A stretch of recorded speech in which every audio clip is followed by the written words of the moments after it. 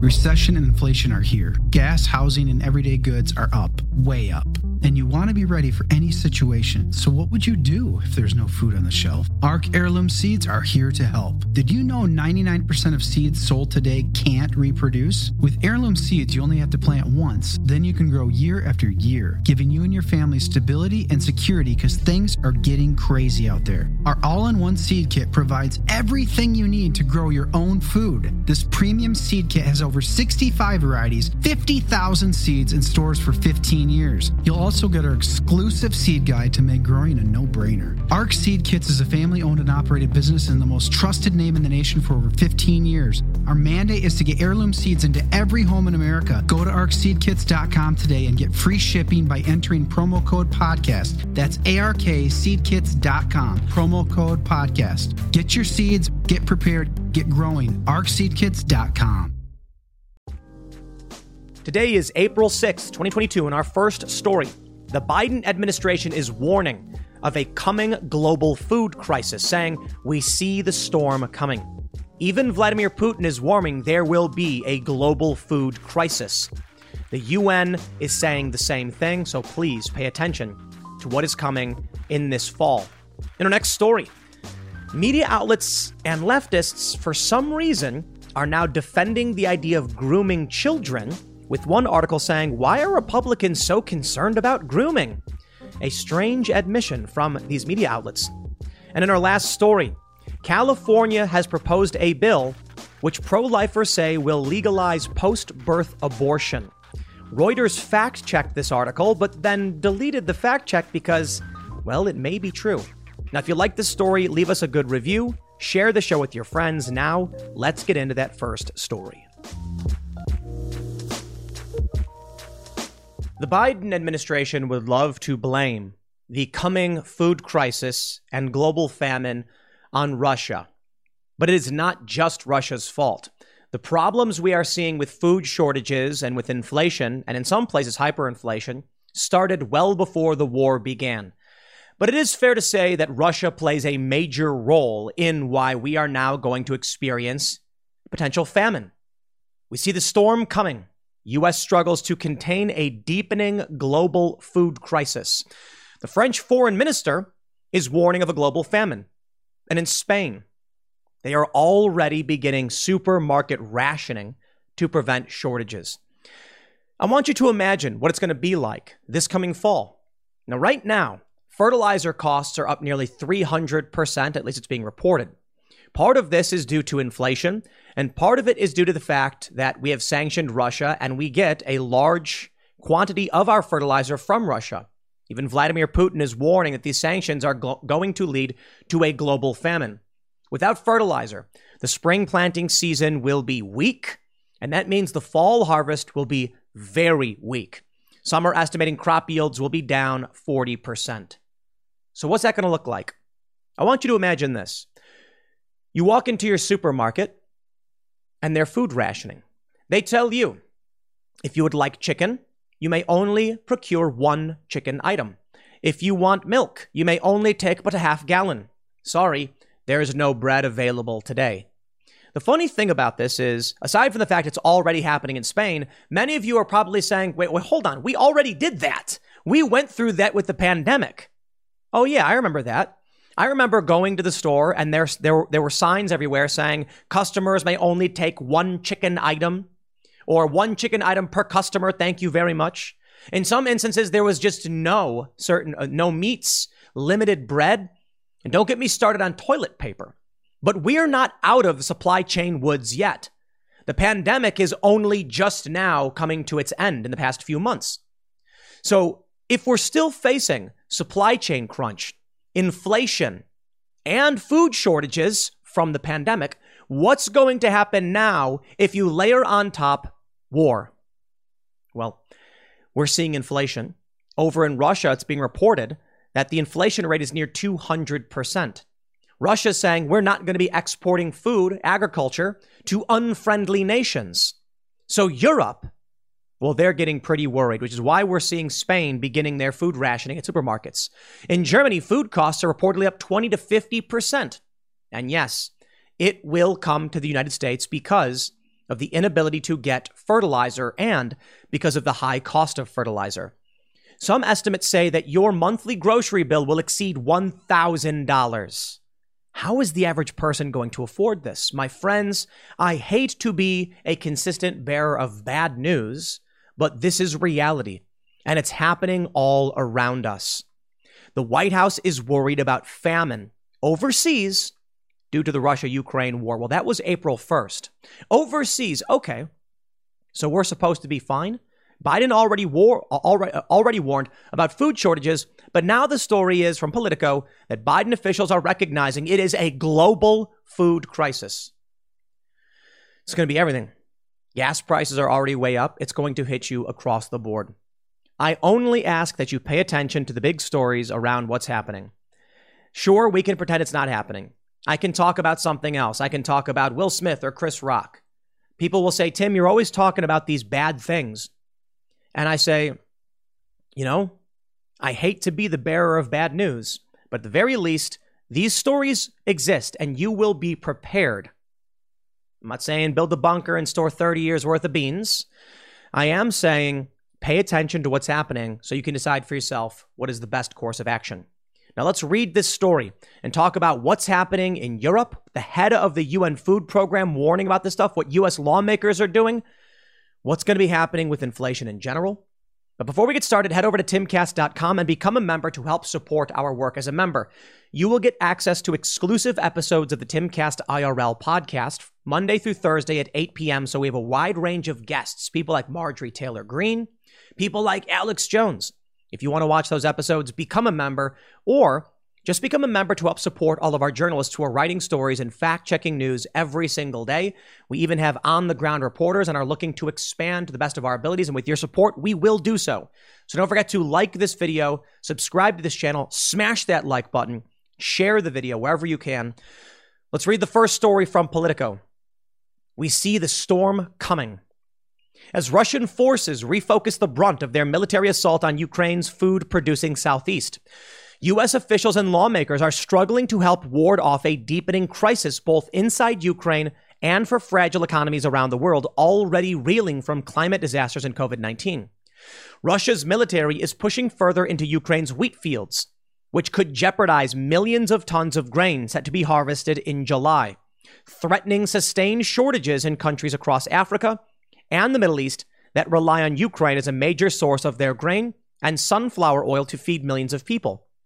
The crisis has also contributed to skyrocketing grain prices, which has made it harder for humanitarian organizations like the UN, the United Nations World Food Program, to respond. The agency says it needs an additional $16 billion to feed a record 137 million people for the rest of the year. Ukrainian President Volodymyr Zelensky told the UN Security Council Tuesday that Moscow has provoked a global food crisis that could lead to famine in Africa, Asia, and other regions, and large-scale political chaos in so many countries. I have had enough of Zelensky's lying. I like Ukraine. I think it's a great country. I once contemplated living there. I have friends who live there, and I've been there several times. I think there was a period where I was there for like 2 months. Love Kiev. It's just amazing. The food, the people, just amazing. Maybe it's the climate. Similar to Chicago, I just really like it. But the more I hear these lies from Zelensky, because he is that whiny, pathetic individual who's like, go to World War III for me. And it's like, dude, we can't do that. Shut up. Stop lying to us. Come to us with honesty and integrity and say, please, we cannot sustain this effort without your support. And I'm listening, man. And I say, let's be there to the best of our abilities without provoking World War III. But when you say over and over again, oh, there's radiation and they're attacking nuclear power plants. And then you get these organizations coming out saying it's not true. It's not true. Shut up. I am tired of hearing of the lies and the manipulations to drag us into war. The more I see the propaganda, the more sickened I become with Ukraine's leadership. But the Ukrainian people, man, I wish you only the best. And absolutely, Vladimir Putin is at fault for what's going on. Now, the U.S. has its reasons to be blamed for a lot of things, but Putin decided to invade this country. But I am just sick of the lies and the manipulations. The New York Times says how the war in Ukraine is creating a global food crisis. They said the same thing about gas prices. It's Putin's gas price hike. That's what the Biden administration is saying. No. This is failed policy across the board. Some of it comes from the war. Responding with sanctions, maybe it was the right move, but responding with sanctions is not the same as invading a country. So that's on Putin. I get that. But let's be real. How the war in Ukraine, that's the New York Times. Yeah? Take a look at this. Putin's war has started a global food crisis, and the New York Times has the nerve to smack you in the face with a graph disproving their fake claims. Does Putin contribute? Yes. Is it Putin? Is he solely responsible? No. Take a look at this. Change in price since December 31st, 2020. Soybeans. Well, that's strange. At the beginning of 22, the price of soybeans spiked up until the war started. Around 24 or maybe even 28%. Did you know Fast Growing Trees is the biggest online nursery in the U.S. with more than 10,000 different kinds of plants and over 2 million happy customers in the U.S.? They have everything you could possibly want, like fruit trees, palm trees, evergreens, houseplants, and so much more. Whatever you're interested in, they have it for you. Find the perfect fit for your climate and space. Fast Growing Trees makes it easy to order online, and your plants are shipped directly to your door in 1 to 2 days. And along with their 30-day Alive and Thrive guarantee, they offer free plant consultation forever. This spring, they have the best deals online, up to half off on select plants and other deals. And listeners to our show get an additional 15% off their first purchase when using the code POOL at checkout. That's an additional 15% off at fastgrowingtrees.com using the code POOL at checkout. Fastgrowingtrees.com, code POOL. Offer is valid for a limited time. Terms and conditions may apply.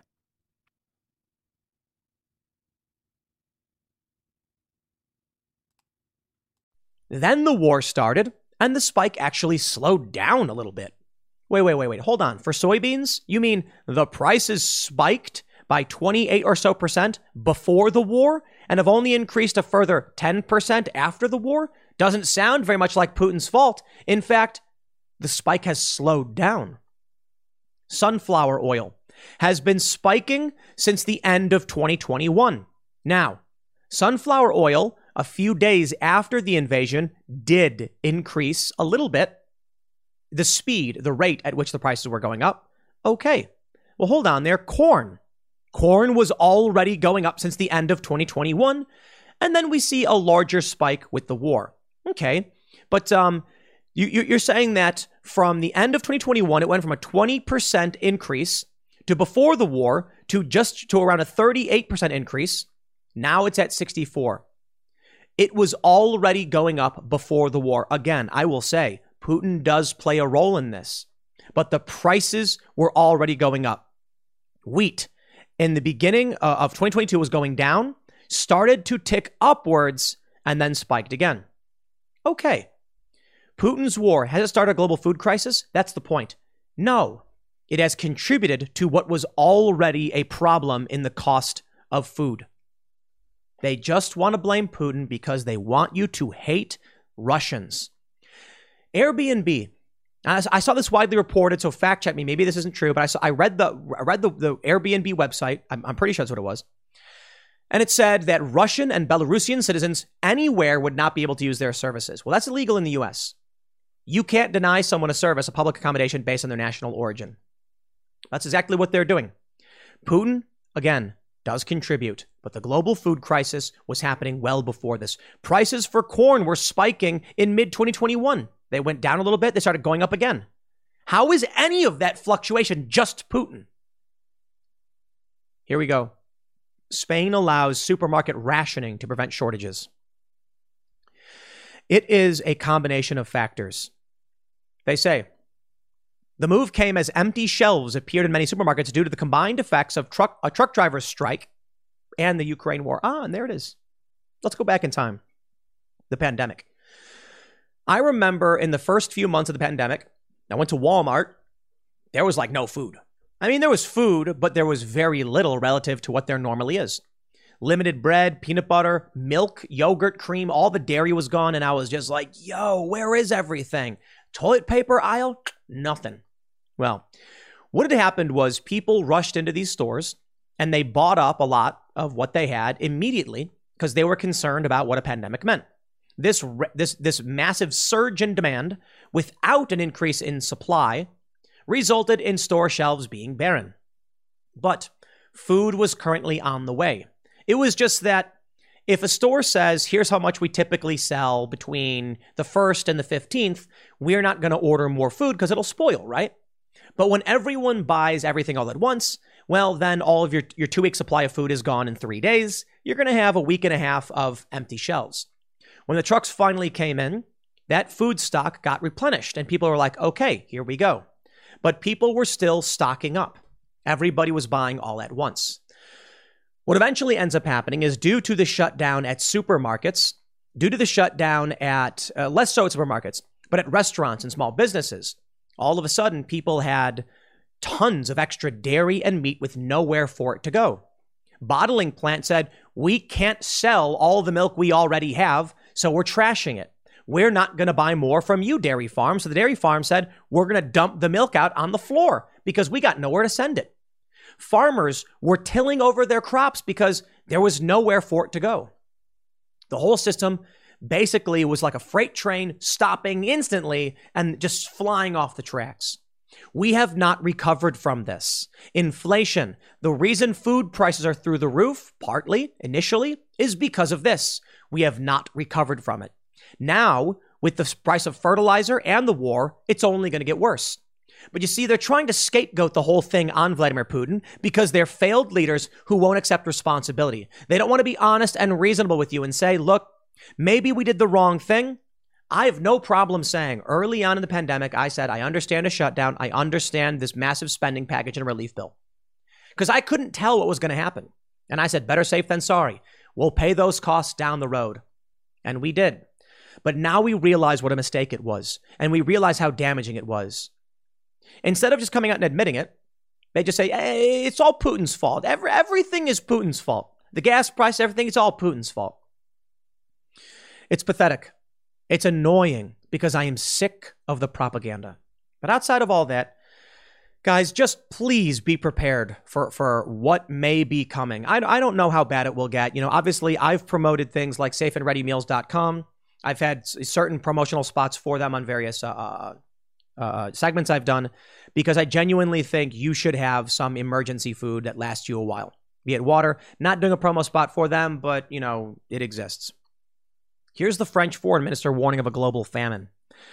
We must take charge of this new situation quickly, Le Drian said when arriving at a meeting of EU foreign ministers in Brussels.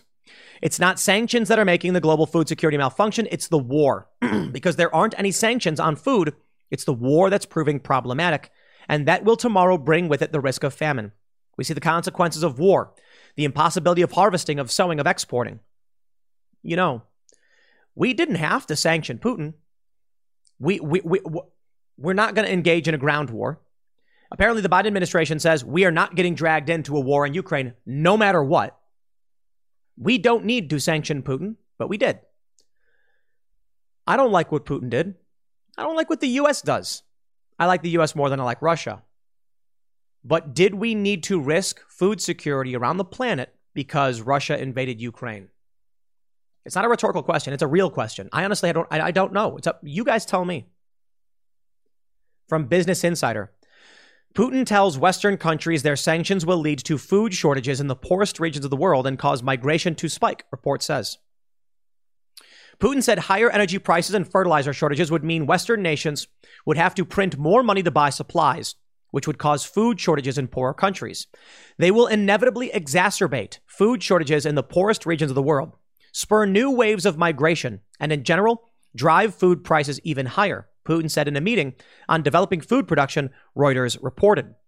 Putin also suggested Russia wouldn't export food to countries hostile to it. We will have to be more careful about food supplies abroad, especially carefully Monitor the exports to countries which are hostile to us. Last week, Dmitry Medvedev, a former Russian president and a senior security official in the country, also said Russia will not supply our products and agricultural products to our enemies. That measure would be in retaliation for sanctions.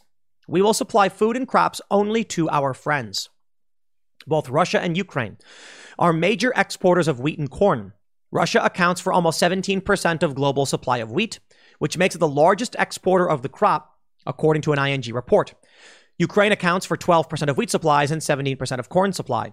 A World Bank spokesperson previously told insiders Uruba Jamal that the war in Ukraine comes at a bad time for the world. Poor and vulnerable everywhere were already suffering from high inflation and rising food prices, exacerbated by high energy costs and trade restrictions. Shortages of these commodities and broad-based increases in prices could add to inflation pressures and food insecurity. Well, the head of the UN Food Agency says the war in Ukraine will lead to worst food crisis since World War II.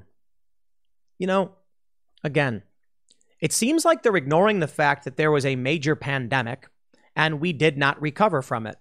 But sure, they want the war, and that's it. When the average person is standing in line at a grocery store and they're like, "Where's the beef?" Or they walk up to someone and say, "Do you got milk?" And they're told, "No, we don't." These people are going to say, "Why not?" And they're going to say, "Blame Vladimir Putin." They're then going to be like, "Ooh, that Putin." Then you're going to get some warmonger neocon neolib who's going to come out and be like, "We must go to war to end this shortage of food for you. I'm on your side." And the next thing you know, the U.S. is involved in a ground war in Eastern Europe. Russia's got nukes, and it's not going to end well for anyone. Perhaps the U.S. should have been more resilient and relied on itself more. Lawmakers scramble to avert global food shortage, reports the Washington Examiner. Now, again, maybe I am the bearer of bad news, okay? All of these stories being dropped in the past 2 weeks, they're real stories. I will bring you these stories. I will talk to you about them, but these stories have existed, and if you read the news, you've been seeing them. Have you taken any kind of precautions? Have you bought any emergency food, water, a first aid kit? Or would you rather be in a Walmart parking lot fighting with Agnes over the last can of beans? I know it sounds silly. It's meant to be a bit irreverent, kind of funny, fighting over some old lady. "Give me the beans, Agnes, you can't have them." You really don't want to be there. Remember the videos of people fighting over rolls of toilet paper? Yeah, you don't want to be there. Don't panic buy, because you don't want to stock up on perishables. This is why I tell people, you get the emergency food that comes in those buckets that's like, it lasts for 25 years. Because all you need is water. You can put it in your closet or your pantry and forget about it. But rushing into a store and buying up things, perishables, man. Now, many of you may have a deep freezer. We have a deep freezer here at the Cass Castle. It's loaded up with farm fresh meats. And in a deep freezer, they basically last forever. We've also got flour and other freeze-dried emergency food supplies.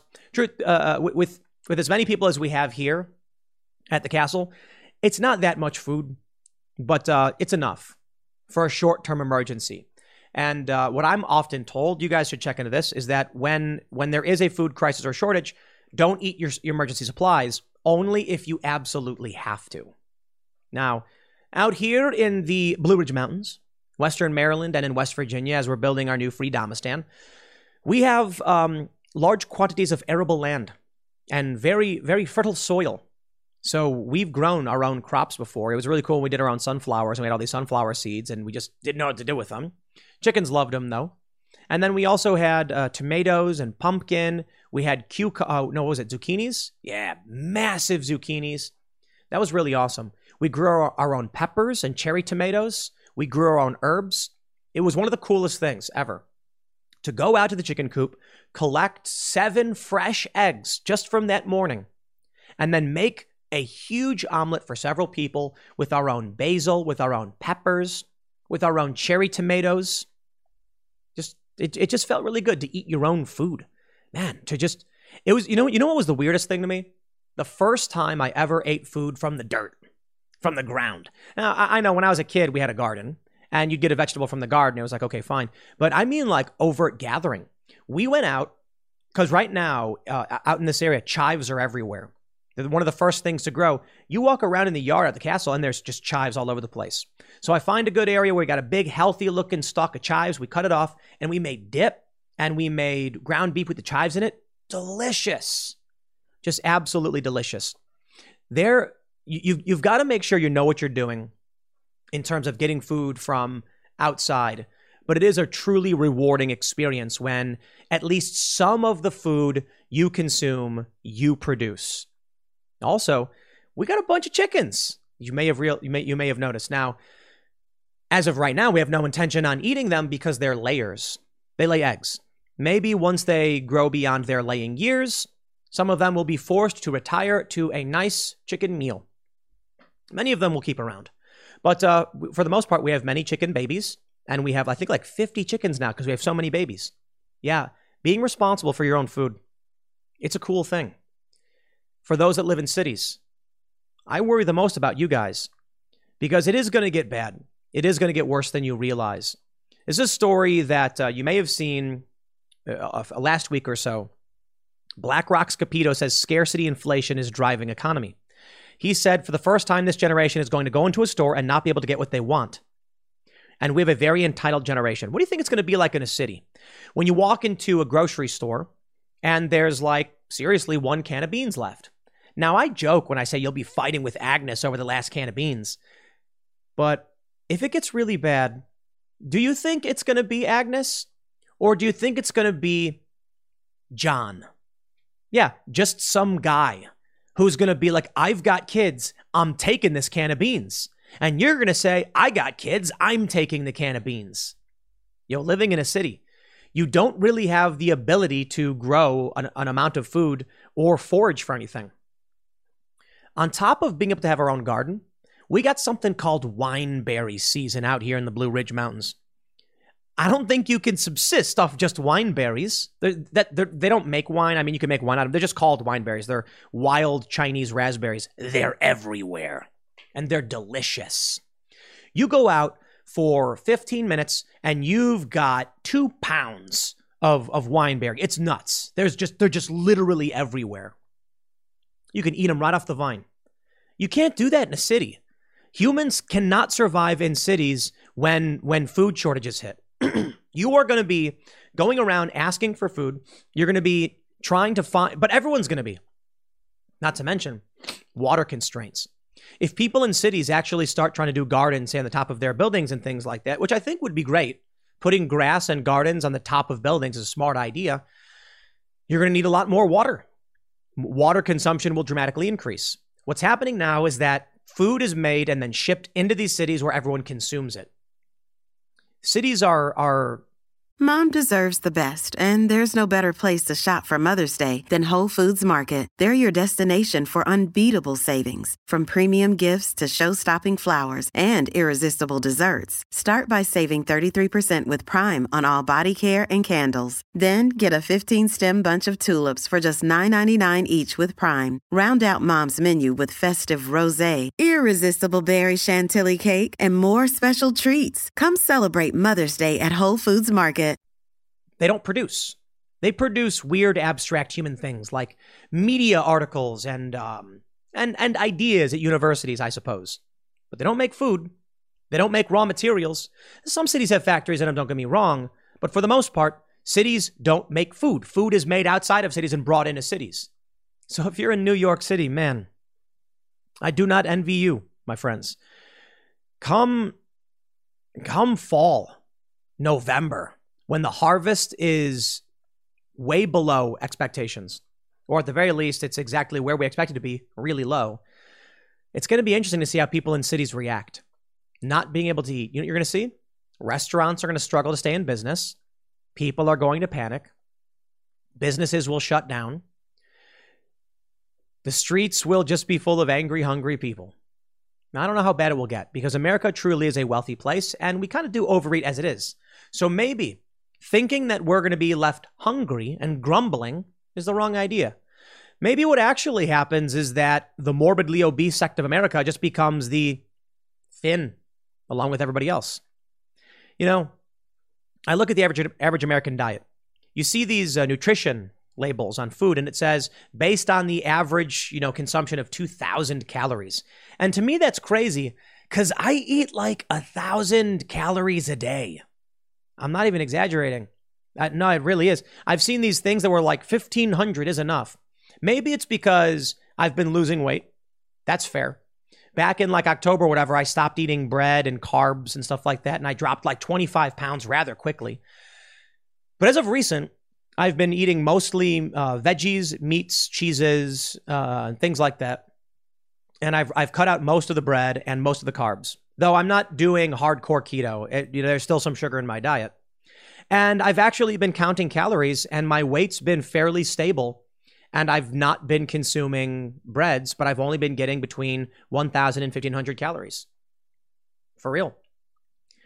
The fact that humans are told you need 2,000 to me is just weird because I can't even eat that much if I want to. So like for breakfast, I typically don't have breakfast, but some days I will have a little bit. Usually I'll just have coffee because I'm just not really that hungry. And then for dinner, I can only really eat so much. I'll have like 10 chicken wings and maybe a side of coleslaw or something. And then I'm just super full. Like I couldn't eat more if I wanted to. And I feel great. I do take vitamins, however. And I do, trying to make sure I get vegetables and stuff in my diet for fiber and all that stuff. Some days I'll have maybe like some meats and cheeses as a snack in the morning. I wouldn't call it a full breakfast, but it's food. I just don't eat that much. I don't know. I think Americans eat way too much. So maybe we don't need to be overly pessimistic. Maybe what's really happening is everyone's like, dude, Americans eat way more than they should. Ice creams, cakes, pies. We put sugar on our chicken. Yeah, I mean, have you had Chinese food? Panda Express is chicken, battered, deep fried, and then rolled in sugar syrup. Okay. Yeah, I don't eat that stuff. I used to love eating Panda Express. Now I'm just like, I can't do it, man. When I go to Chipotle, I'm just like, give me the fajita vegetables and some chicken with cheese and guac on it. And it's more than enough. I can't even finish. It's just too much food. Maybe when you cut out the carbs and you're getting better fats, meats, and vegetables, I love peppers. Your body's like, it's all we need, dude. We don't need all of this crazy stuff. So maybe we don't need to be eating as much as we do. Maybe there will be some kind of great food reset, I suppose. Well, I hate to say it, but, there's still bad news on that front. Raw Story reports, Iowa's bird flu death toll tops 13 million. 2 more poultry flocks in Iowa, including one with more than 5 million egg-laying chickens, were infected with a highly contagious avian influenza, the Iowa Department of Agriculture and Land Stewardship reported Friday. The new detections of the virus were a massive commercial egg-laying flock in the flock and turkeys. It was confirmed in those flocks, blah, blah, blah. Now they're saying that if your chickens get this sickness, you got to kill them. Well, our chickens are quarantined. As much as we like to say Chicken City is a city, it's more of a chicken internment camp. Let's be honest. People asked me if Chicken City was a prison. For those that aren't familiar, if you go to youtube.com/Chicken City, you can see the live stream of our chickens as they're enjoying their days. But they're isolated. We bought chickens, and we've kept them isolated from the other chickens for several weeks. It's now been around a month, I'm pretty sure, and so we're in the clear. We're not going to introduce our chickens to other chickens. We will quarantine the new chickens so that they don't interact with the other chickens so that disease doesn't spread. If these chickens keep spreading this illness and they get wiped out, you are going to see chicken shortages like we've already seen in the past. The funniest thing was when restaurants were like, don't order wings, order thighs. And it's funny because, people love chicken wings. I love chicken wings. But now they're like, how about thighs? Because there was a chicken wing shortage. Egg. Some of these chickens lay eggs. Going to be egg shortages. It's not just going to be the grains. I think things will get bad. How bad? I don't know. I don't think things got as bad as a lot of people thought they were going to get over the pandemic. But to be honest, I left the urban area, came out here, and everything was fine. We were in the South Philly. We were in South Jersey in the Philly suburbs. And when they announced all the lockdowns and we saw the shortages, I said, let's move. We're getting out. And I decided to head early to the West Virginia area. And it meant the first setup I had for my show was in a closet. That's what we did. And we didn't know if we were going to have the internet to be able to do Timcast IRL. But I said, we can't stick around for this. So we bailed out. Things were pretty much fine out here. We didn't have masks. You could walk around, do whatever you want. Restaurants, you just go in and eat food. Food was there. Some shortages, but not nearly as bad. I wonder what's going to happen next. Because I don't know what it was like for you guys in the cities, but I hear bad things with businesses being shut down, cities being a shell of their former selves. If these shortages really do get bad as they claim, I think Democrats will face a reckoning because they're going to take responsibility for a lot of this. And I think people are going to finally learn what it means to not live in this bubble.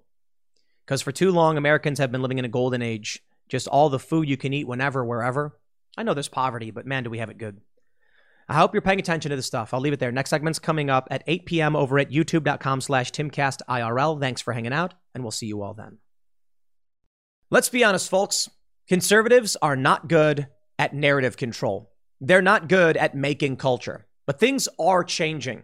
There have been a lot of post-liberals, as they're called, and libertarians, who seem to have been teaming up with conservatives, and thus, with these combined powers, narrative control is starting to revert back to regular people. The Daily Wire, mostly conservative, doing a fantastic job getting the ball rolling, starting culture, and challenging the establishment. But for the longest time, the establishment has been left. You've got colleges, you've got big tech, you've got media. They are still dominated by the left because the right is just not that good at building culture or controlling narratives.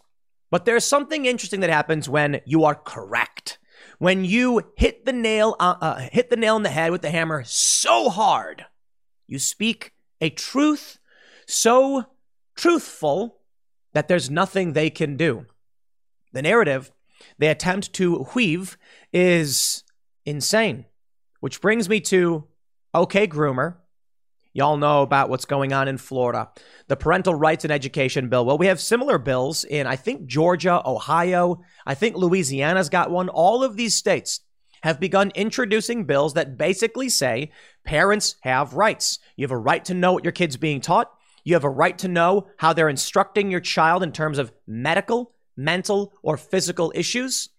And that teachers have to be informing the parents about what's going on. They cannot be discouraging students from talking to their parents. And, as is the case with Florida, teachers, school employees, or whatever, cannot be giving classroom instruction on identity or orientation. Now, the concern from people on the right is that you've got creepy teachers who are having overtly adult conversations with children ages 5 through 9. That seems to be inappropriate to most Americans. Hey, we need to sign a permission slip.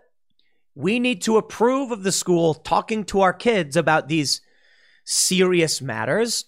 And perhaps 5 through 9 is too young. Well, ladies and gentlemen, the backlash from the left in a desperate attempt to try and regain control of the narrative is just worse. I give you this story from The Week. TheWeek.com. I'm fairly certain that The Week is considered to be a progressive outlet.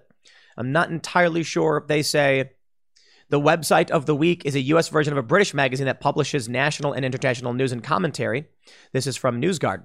The headline reads, "Why are Republicans so concerned about grooming?" Yes, please keep going with that line. Say it more. Shout it from the high heavens. Make sure every single person in this country hears you say, "Why are Republicans so concerned about grooming?" And I don't know what's going to happen in November. You know, I'm reluctant to predict a red tsunami. I think based on everything we're seeing, there will be one, but far be it for me to know exactly what Americans are thinking. But let me just tell you something. Why are Republicans so concerned about grooming? You're not. Democrats aren't. Wow. Talk about a successful narrative control effort, campaign, or whatever you want to call it, or just in all honesty. Yeah, people are concerned about grooming. People are concerned about their kids who are five years old being sat down, having a teacher talk to them, giving them instruction on sexual matters. Parents don't want you talking to their kids about these things. They view it as grooming them. You are shaping their behavior towards things that these kids need to develop into naturally or with their parents' guidance, not strange government employees. And they want to keep it a secret. That's what they oppose. That's why they oppose the Parental Rights and Education Bill. We've seen many interviews from people where they're like, I have to now out my students to their parents. Yes, you do. They're the parents. They need to know about what's going on with their kids. I have to tell the parents about, what these kids are experiencing. Yes, you're just a teacher. You're not the parents. You know why they want to keep it a secret? Because they want to groom the kids. They've decided they should tell these kids what they should be doing with their lives, and they want to sever the connection between parent and child. The week. Why are Republicans so concerned about grooming? Suddenly, the American right is fairly exploding with accusations of sexual grooming against its political opponents. Because it's not about political opponents.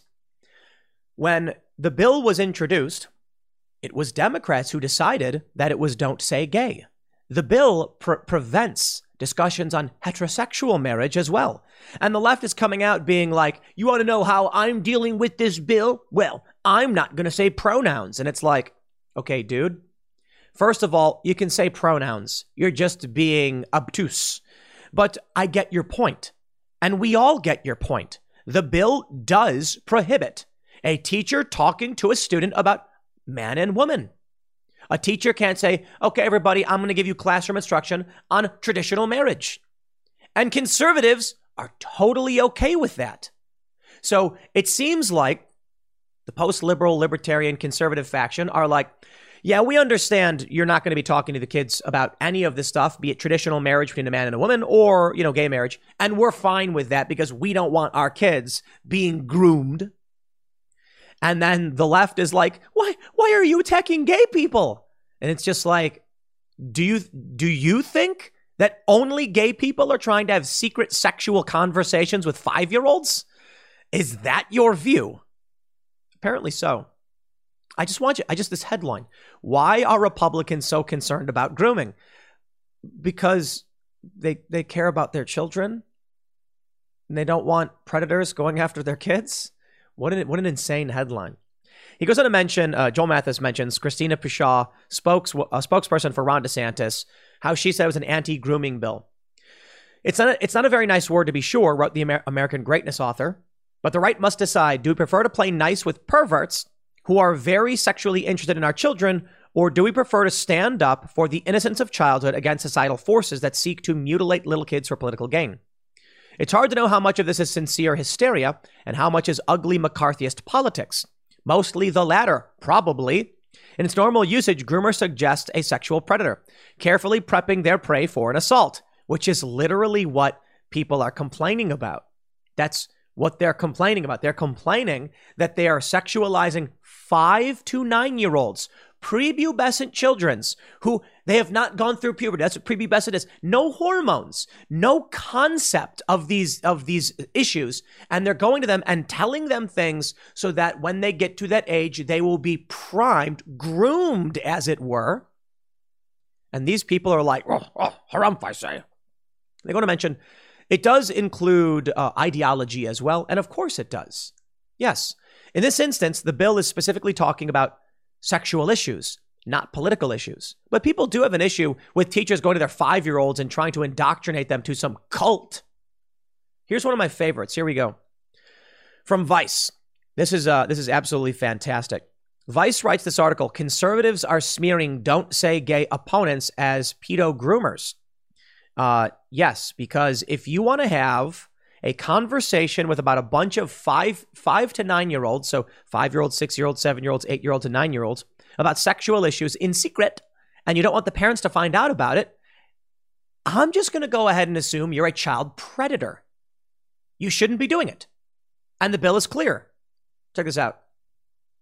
So in this section, they say, blah, blah, blah. Oh, it's so much like the 70s and the right just hates gay people. Some of those using the term argue they're not talking specifically about LGBTQ people when they're using the term grooming, because they're not. Quote, I have never once singled out LGBTQ people because groomers, child predators, can be of any orientation or identity. Pushaw, DeSantis' press secretary, told Vice News in an email. Your assumption that criticism of grooming is criticism of the LGBTQ community equates LGBTQ people with groomers, which is both bigoted and inaccurate. Do better.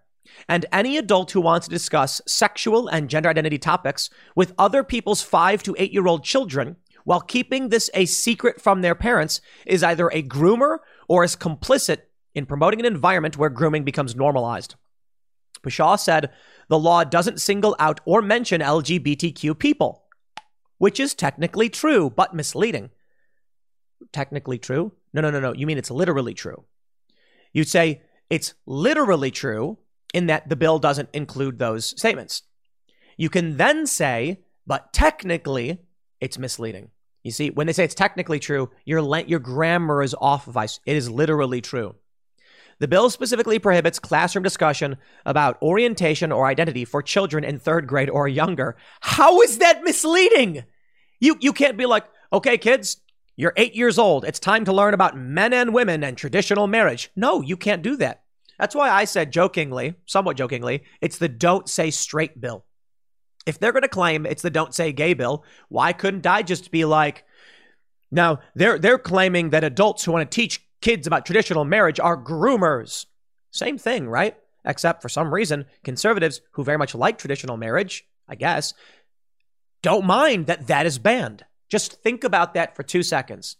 Conservative passed a bill that prohibits classroom instruction on traditional marriage, and they're not complaining about it. Why? The concern is not LGBTQ people, although for many it is. The overarching concern is don't talk to kids in secret about sex. Anti-trans bill reaches an all-time high. You see what this is how they do it. I do believe when you see like child drag shows. Okay, a child drag show has nothing to do with LGBTQ necessarily on the surface. The issues with child drag shows are that you have prepubescent children taking their clothes off on stage for money. This is grooming. Okay, it's grooming. Now, when they say, but you're attacking the gay community, are you implying that there is an issue in the gay community that grooms children for sexual activity? I talked to some people I know. People I know who have been strippers. And actually, as many of you know, I believe, we'll just get to the nitty gritty. In certain states, you can't show full nudity at a strip club. So the women wear bikinis, and they call these places bikini bars, but they're still called gentlemen's clubs or strip clubs because the women will go on stage, they'll pole dance, and they'll take off their clothes until they're just wearing their underwear. Men will throw money at them. So many of these women at bikini bars will also strip full nude or at topless bars. There's varying degree. Some people don't realize this, that in some states, like full nudity is not allowed at strip clubs. There are some states that do allow it, some that don't. Some only allow topless, some don't allow, full nudity or whatever. You get the point. If you have a woman on stage taking off her clothes as men give, or anyone gives money to her as she dances, we call those strip clubs. When you have a child drag show and you have a little boy taking off his clothes until he's down to an underlayer and they're throwing money at him, they are grooming the child to be a stripper. I mean, quite literally, the kid is stripping. That's what stripping is. And then they try and lie, say, no, it's a drag show. Call it whatever you want. You got little boys stripping because you're creepos and groomers and perverts. Now, there are straight women supporting this. And of course, a prepubescent child does not have an orientation. So it is not a LGBTQ specific issue, although drag shows are more associated with LGBTQ communities as opposed to straight communities. But regardless, banning that is not saying anything about whether or not someone who is gay has rights or is good or is bad. You can be gay. Sign up to The Economist for in-depth curated expert analysis of world events and topics ranging from business and culture to science and technology. You'll get the weekly digital edition, online-only articles, curated newsletters on politics, the markets, science, culture and China, and full access to The Economist Podcast Plus. The Economist is independent journalism for independent thinking. Go to economist.com and get your first month free. Or trans or queer or a lesbian or bi.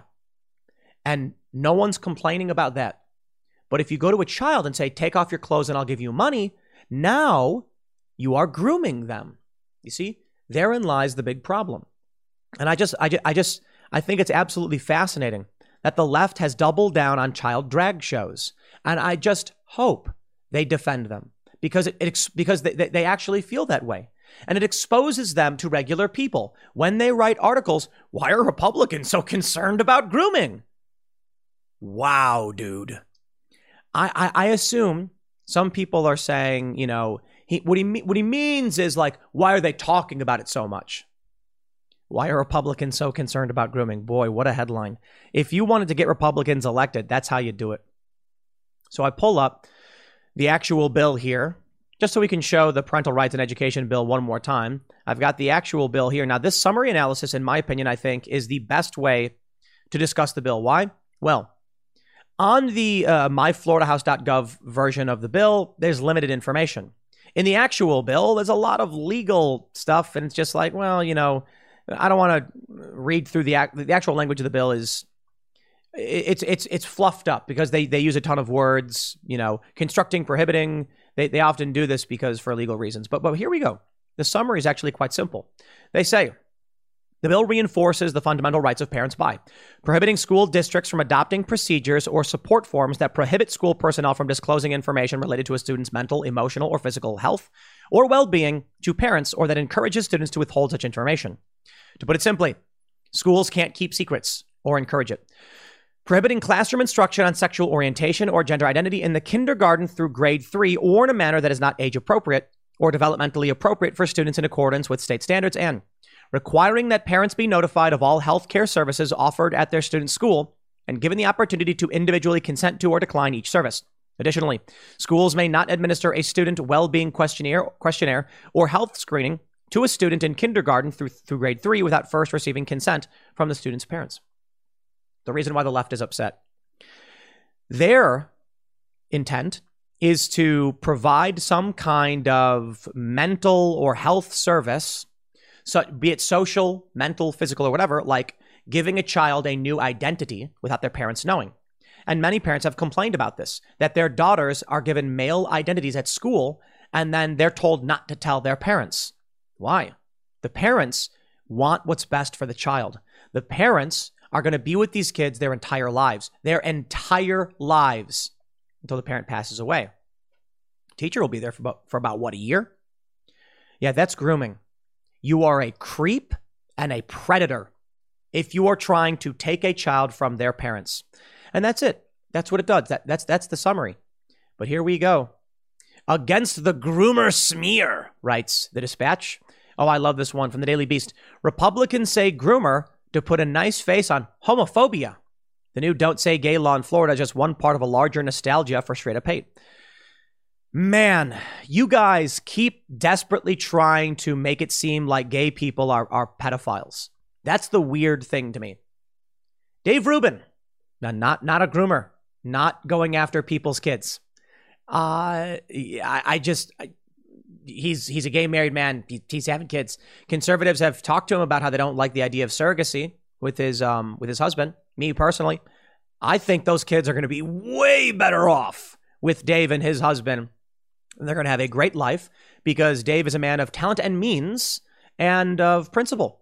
To whatever degree, I mean, Dave deserves a lot of criticism for sure. Everybody does. I don't want to make it seem like anybody's perfect. I always say that. But I think Dave having these kids is, they're going to be well-adjusted and good kids. And I'm sure he's going to teach them proper values and raise them to be good people and understanding, intelligent. I think that's fantastic. How is that homophobia? Blair White, another example. And you know what they do? They always try to say like, oh, these people are just grifters. And it's like, because you can't recognize that principles exist, that there are many trans people of principle who come out and be like, look, you know, just stay away from the kids. Let the kids be who they are. And when the kids come to an understanding of their bodies as they get older, then you can start having these conversations as they begin to ask questions, but don't force them on these kids. Calling out groomers is homophobia. This is the most insane thing ever. And this is where the left's nonsense garbage lies just make no sense. They say only white people can be racist, but Candace Owens is a white supremacist. Larry Elder, the black face of white supremacy. Are you nuts? Look, your narrative control is crumbling, and it's pathetic. The reality is that there are bad people and good people. And there are groomers who are pedophiles, but attracted to the opposite sex. I honestly don't think that matters all that much. I don't think orientation matters all that much when it comes to people abusing children.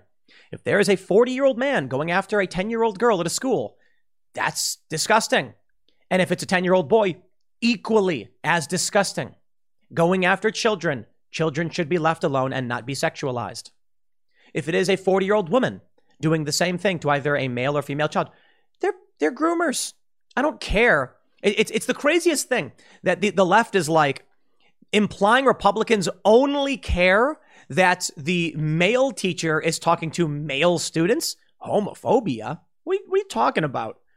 I'm 100% certain that a suburban housewife mother hearing about a 40-year-old woman talking to her son about these issues is also going to be upset.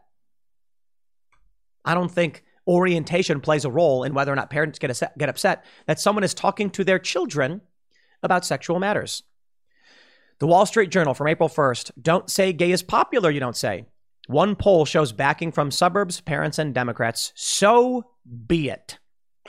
The parental rights and education bills are sweeping across this country, especially after what happened in Loudoun County. A young girl was raped, and the school sought to keep it a secret. And a father came in screaming, angry, and he got arrested. Parents want to know what's going on with their kids. Here's what I say to parents. Get your kids out of these schools. Homeschool. Have your kids start go into pod learning. Like, this is where you and other families can set up a tutor, hire a teacher who will teach your kids. There's a great business opportunity here, in my opinion. A series of private tutors. And here's what I'm thinking. Here's what you do.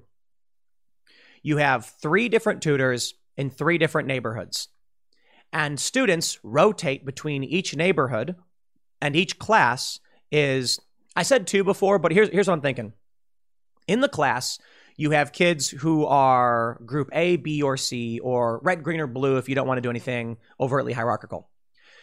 On Mondays, they meet with teacher 1, and it will be the red group and the blue and the green group of students. On day 2, red and yellow meet with teacher 2. You see where I'm getting with this? The idea is that the students will weave between each other, so they're always interacting with a different group of kids, and they'll interact with different teachers, but each teacher is hired specifically by a local community and is vetted, and the parents know. This will be substantially cheaper than many private schools. It'll be substantially cheaper than however much money you're paying into these public schools. I'm also in favor of voucher systems. You know, make it so that parents get a voucher for the school and they can have school choice. But do the pod learning. That way your kids get social interaction with each other. They're around like-minded families of similar values, and you vet the teachers, and you keep the government out of your house. I just want to I would encourage all of you to take this story. Why are Republicans so concerned about grooming? And just screenshot it. And just share it with all of your friends and ask them, what are you not? Do you not care? Weird, huh? I'll leave it there. Next segment's coming up at 1 p.m. on this channel. Thanks for hanging out, and I will see you all then. In Oklahoma, they have just passed a near total ban on abortion. The only exception is if the mother's life is in jeopardy. Other than that, abortion out the window. And the reason this bill is passing, I don't think it's been signed just yet. It's not been signed by the governor. But the reason is that in Texas, with the new restrictions on abortion, women are fleeing into Oklahoma to get abortion. So now Oklahoma is like, we are not going to be the location people flee to get abortions. But while you have that on one side, on the other side, you have what basically amounts to, as the pro-lifers are saying, post-birth abortion or just outright killing babies. We have this story from Christian Headlines. New California bill would legalize infanticide by permitting perinatal death, pro-lifers say. Now, NewsGuard says Christian Headlines is fake news. It's actually got a 57 out of 100, which is fairly normal. And the reason NewsGuard gives ChristianHeadlines.com a negative rating is because they don't label advertising, reveal who's in charge, they don't correct their errors, and NewsGuard says they don't present information responsibly. But they don't publish false content. And that's the important part here. They don't publish false content. But I wanted to show you how pro-lifers are viewing this, legalizing infanticide. And then I'll bring you over to timcast.com, where we take a more analytical and neutral framing to the issue. But still, the result is the same. Upon looking at the proposal in California, it basically says you can't be held responsible if your baby dies, for whatever reason, within 7 days of it being born, which many people say it's like, okay, if somebody has a baby and then kills it, there's no penalty. And if you help them kill it, there's no penalty. Maybe that should not be the law.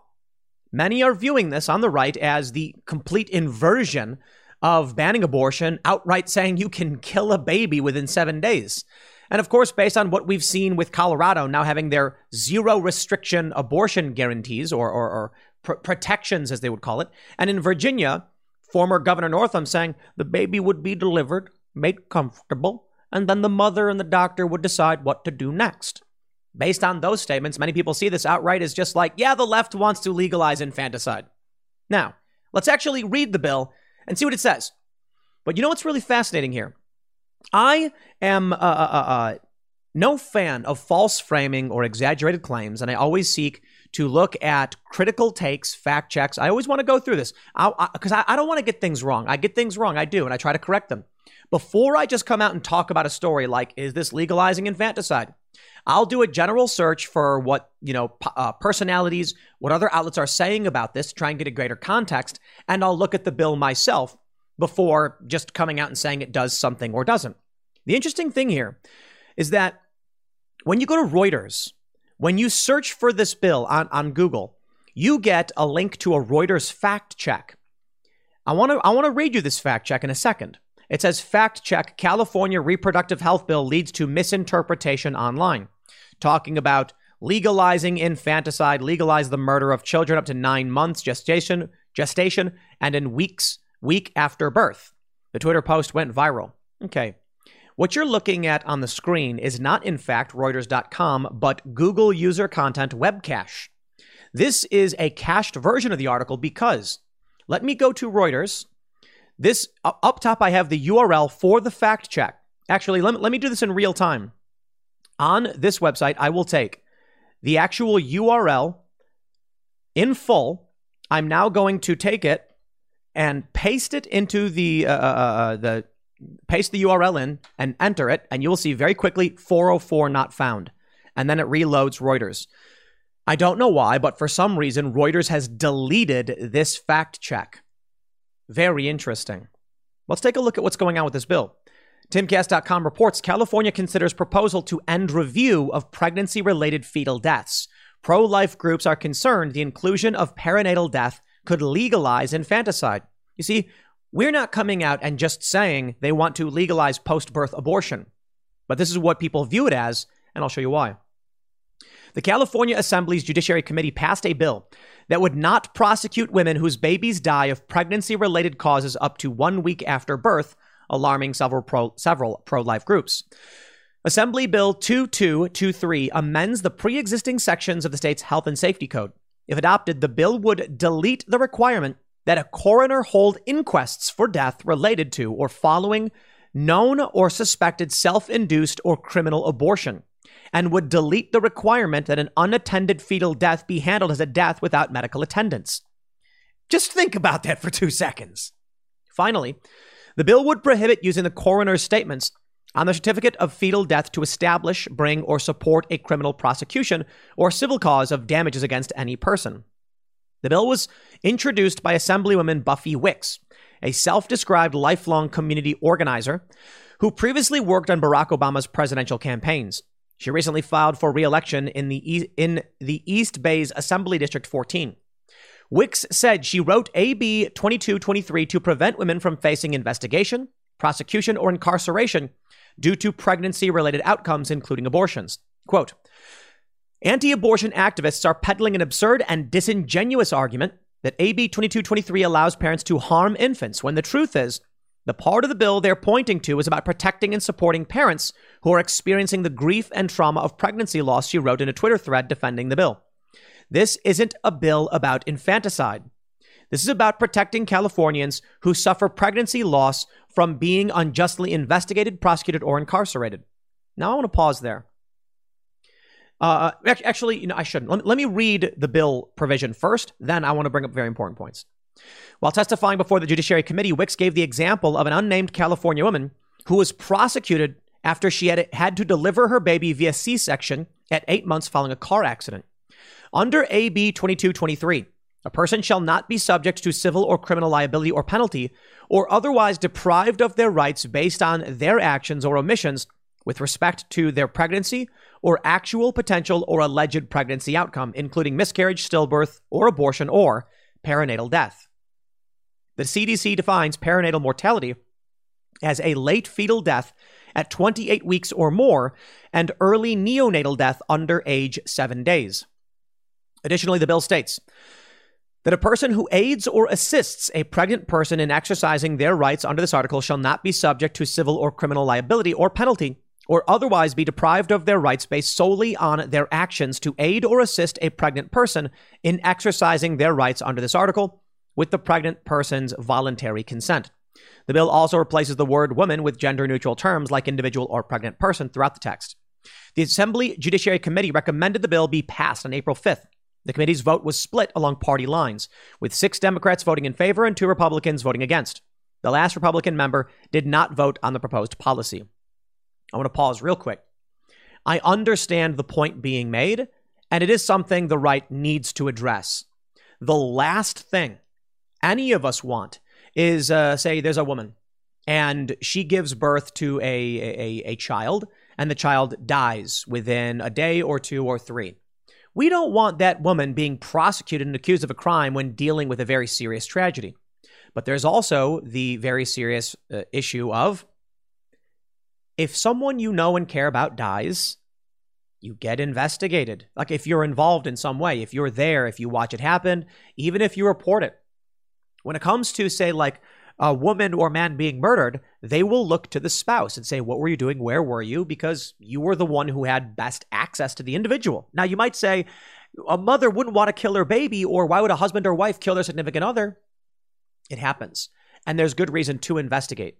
So in this instance, I don't think it's a fair argument necessarily from the left to say that if a woman has her baby die within 7 days of being born, you won't investigate. And that's basically what it seems like is happening.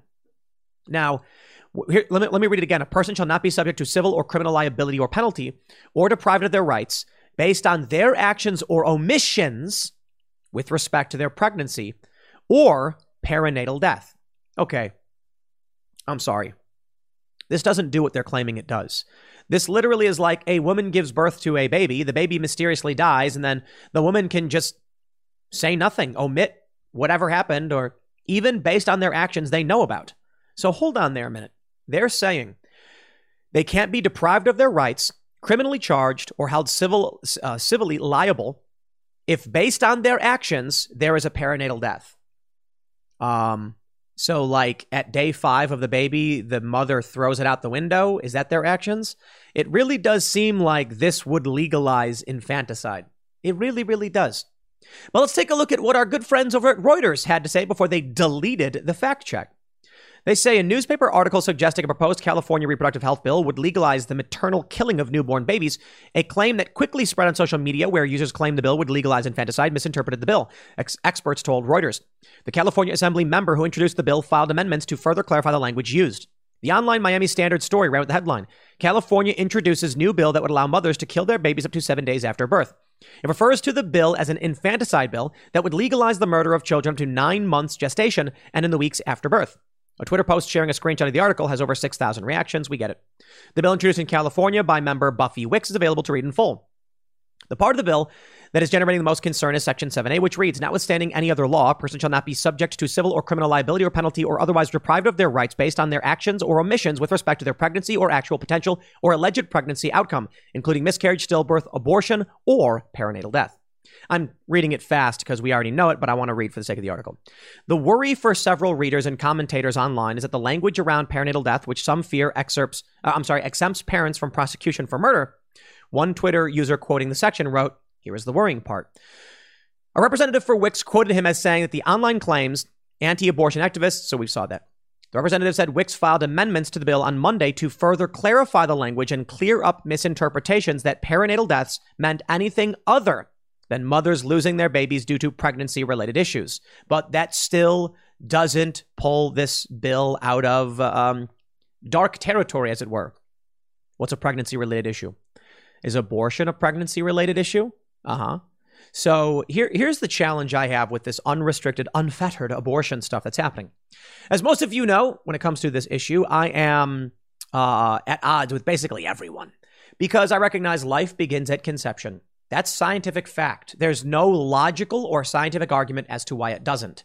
The left simply says that because it makes it easier to justify terminating for no reason a baby, killing a fetus for no reason. I think killing a baby, aborting a baby, is wrong. I think it's absolutely wrong. However, the reason why I end up more on the pro-choice side is simply because I want restrictions on government. And I think it's kind of worrying and it is to me a scarier outcome that the government would have controls over whether or not you can provide, whether or not you have to provide your body to someone else. I just don't like that idea. And I don't know how you reconcile it. It is more of a liberty-minded and bodily autonomy stance. But the way I see it is, a woman gets pregnant. We then what? Try to determine whether or not she was forced to carry the baby. Some people say it doesn't matter if she was raped or it was incest. There is a life and you can't terminate the life. And then my response is like, you will never force me to provide any part of my body to anyone else. It'll never happen. It will never happen. Government comes to me and says, we want to hook up your blood to somebody else. I'm going to be like, no. How about this? So there's very serious moral conundrums here. And the issue is, let's say people like to say, if a woman chooses to engage in reproductive activities and gets pregnant, she has a responsibility. I agree. I do. How do you solve for rape then? Do we then say, prove that you were raped? I don't know how you deal with it. I am not going to be the person that tells a rape victim or, maybe even someone who's underage, you are forced to provide your body, your blood, your nutrients to another person. Imagine you're in a car accident with someone and you get into an accident, and then in order to keep the other person alive, they hook both of your blood up together. It's a hypothetical. I know it's fairly absurd, but the point is, I'd be like, dude, I have no obligation to give part of my body to someone. What if they, like, without your permission, took your kidney and gave it to somebody else? Like, I can't reconcile that in terms of a liberty issue. You will not touch me. So the problem arises then because the overwhelming majority of abortions are for literally no reason. It's abortion as contraception, which I think is wrong. How do you solve that problem? I honestly have no idea. I don't. I do think there's probably just simple compromise in that within a certain amount of time, abortions should be permitted. The problem is the left is going overwhelmingly like pro-abortion in any circumstance up to the point of birth, like we saw almost in Virginia, like Colorado is basically doing. There's no restrictions at all. And we're seeing on the right, they're basically saying either only in a few weeks or in the case of Oklahoma, like outright not at all. And I'm just like, man, it's tough. There is no middle ground here. There's none. For me, I'm just like, get the government out of there. Ben Shapiro makes a really good point, though. He says, if there's one thing the government should do, it's protect life. And if you have a woman who is pregnant, the government should not allow this person to terminate that life. But it's just like the person's attached to you and like, it's not that easy. You have two distinct life forms, the baby and the mother, whose rights get protected. You can argue the right to life supersedes the right of the mother not to provide her body. But then I'm like, is that not still the mother's right to life? Far be it from me to claim to be the arbiter of morality. I think this is one of the most difficult moral conundrums we face. And because of it, we're dealing with what may be a catalyst for civil war, or at least a major component. Oklahoma, Colorado, California, Texas, Mississippi, these diametrically opposed abortion laws. They're coming into play. And it's resulting in people fleeing some states for other states. I don't see why someone who is conservative minded in a blue state would flee to a state that bans abortion because they just wouldn't get one. I can understand why people in a red state who want abortions would flee and go live in states that allow them. It's going to cause geographic hyperpolarization. Right now, we have polarization based on digital tribalism. It's kind of meaningless. If you live in New York and in the suburbs, you're conservative, and in the city, they're liberal because you're still basically living next to each other. But now, because of many of these laws, it's actually driving geographical hyperpolarization, meaning conservatives will more likely live in conservative areas or vote for policies like this, resulting in people who are Democrat fleeing to other areas. And then what will happen is when these Democrats flee from Texas into Colorado, Colorado will become deeper blue, driving out conservatives for a variety of reasons, maybe tax policy or wokeness in schools. You will then have states that despise to an extreme degree other states. And where does that lead to? This episode is brought to you by Shopify. Whether you're selling a little or a lot, Shopify helps you do your thing, however you cha-ching. From the launch your online shop stage, all the way to the we just hit 1 million orders stage. No matter what stage you're in, Shopify's there to help you grow. Sign up for a $1 per month trial period at shopify.com/special offer, all lowercase. That's shopify.com/special offer. Now, I don't know why Reuters deleted this, but when you actually go on Google and look up this fact check, it's gone, as I already showed. Sorry, that page is missing. Do you want to check if a saved version is available on the Wayback Machine? Don't worry, I used Google Cache to figure out what the bill was actually about. Why did they delete this fact check? I have a theory. I have a hypothesis. I think it's because Reuters actually read through the bill and realized, actually, the critics are right. They're right. This isn't a fact check. It's an opinion piece. So Reuters had to get rid of it. The reality is, under this bill, it's all about an argument in court. If pro-life individuals say this bill could allow infanticide, well, you can't fact check an opinion. It's an opinion. And the reality is, it's true. It could. Doesn't mean it will. That is to say, under this language, it will go before a court and a judge will have to interpret what it does or doesn't allow. Now, I think the language is very clear, and a judge would look at it and be like, the baby died on day 5 after being born. The law says you can't. So we won't. Now, that's a scary prospect. Here's the issue I see. I don't like abortion. Specifically, when I talk about what I mean by abortion is that you've got a woman who chooses to hook up with a guy, gets pregnant, and then says, uh-oh, better get rid of it. It's like, well, dude, look, you've got to take responsibility, okay? You chose to do that, and now there is a life attached to you. I understand it's tough because it's specific to women, but you made a choice.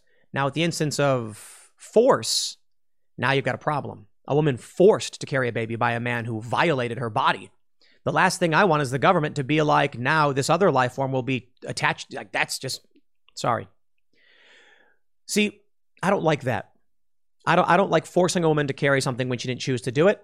I don't like the idea of forcing any woman to prove she didn't want it. It's very difficult. But I especially don't like women who do choose and then just say, contraception, kill it. I'm not a fan of that. So I don't know how you solve for that problem. The issue now is, if women are allowed faultless, no requirement abortion, it does lead to things like this. Eventually, you'll get late-term abortion. The line keeps being pushed. And when the right says, we're stopping here, enough, the left says no, yanks the chain, saying, we're moving further left without you. The chain snaps. And the right says, then we're going back to where we were. And then there's no meaningful compromise. The end result will either be women will have to carry pregnancies no matter what, even if there's a health risk to the baby, even if they were raped. I understand there's a big challenge. People say, how is it fair to the baby that the woman, was the victim? Why should the baby be a victim too? And I'm just like, you can't force someone to be attached to my body and then expect me to be like, I'm going to maintain this connection. It's not easy. The answers to these questions are not simple, but some people just say, don't know, don't care. The last thing I want is for the government to impose itself. But if you come out and say women who have accidents or their babies die or whatever shouldn't be prosecuted, it's like, yeah, and then what happens when someone exploits the law and actually does kill their baby? I'm reminded of a story of this couple I read about where they had a child and the child died. And they were heartbroken, devastated, and severely depressed. And the state came in and said, you killed the baby, when they didn't. The kid just had some bruising defect. And so when the kid fell, the kid died. The parents rushed to get to the hospital. They're like, we don't know what's wrong. And they said, this bruising is indicative of abuse. And they were like, no, the kid has a condition. And the state said, we don't care. You're going to prison. I don't like those stories. I believe it is better that 10 guilty persons escape than one innocent person suffer. How you solve for a problem like this, I don't think there's any good answer. I do think, though, that you're going to end up with people on the left and the right, and they're going to say no to the other side. And that's it. There won't be a compromise. And neither side wants one. I think it's a catalyst for civil war in this country. Not that I think it'll take the form like we saw back in the 1800s. And that's probably the easiest misconception. I'm saying the future of war will be very, very different. Who knows what this will become? I'll leave it there. Next segment's coming up at 4 p.m. over at youtube.com/Timcast. Thanks for hanging out, and I'll see you all then.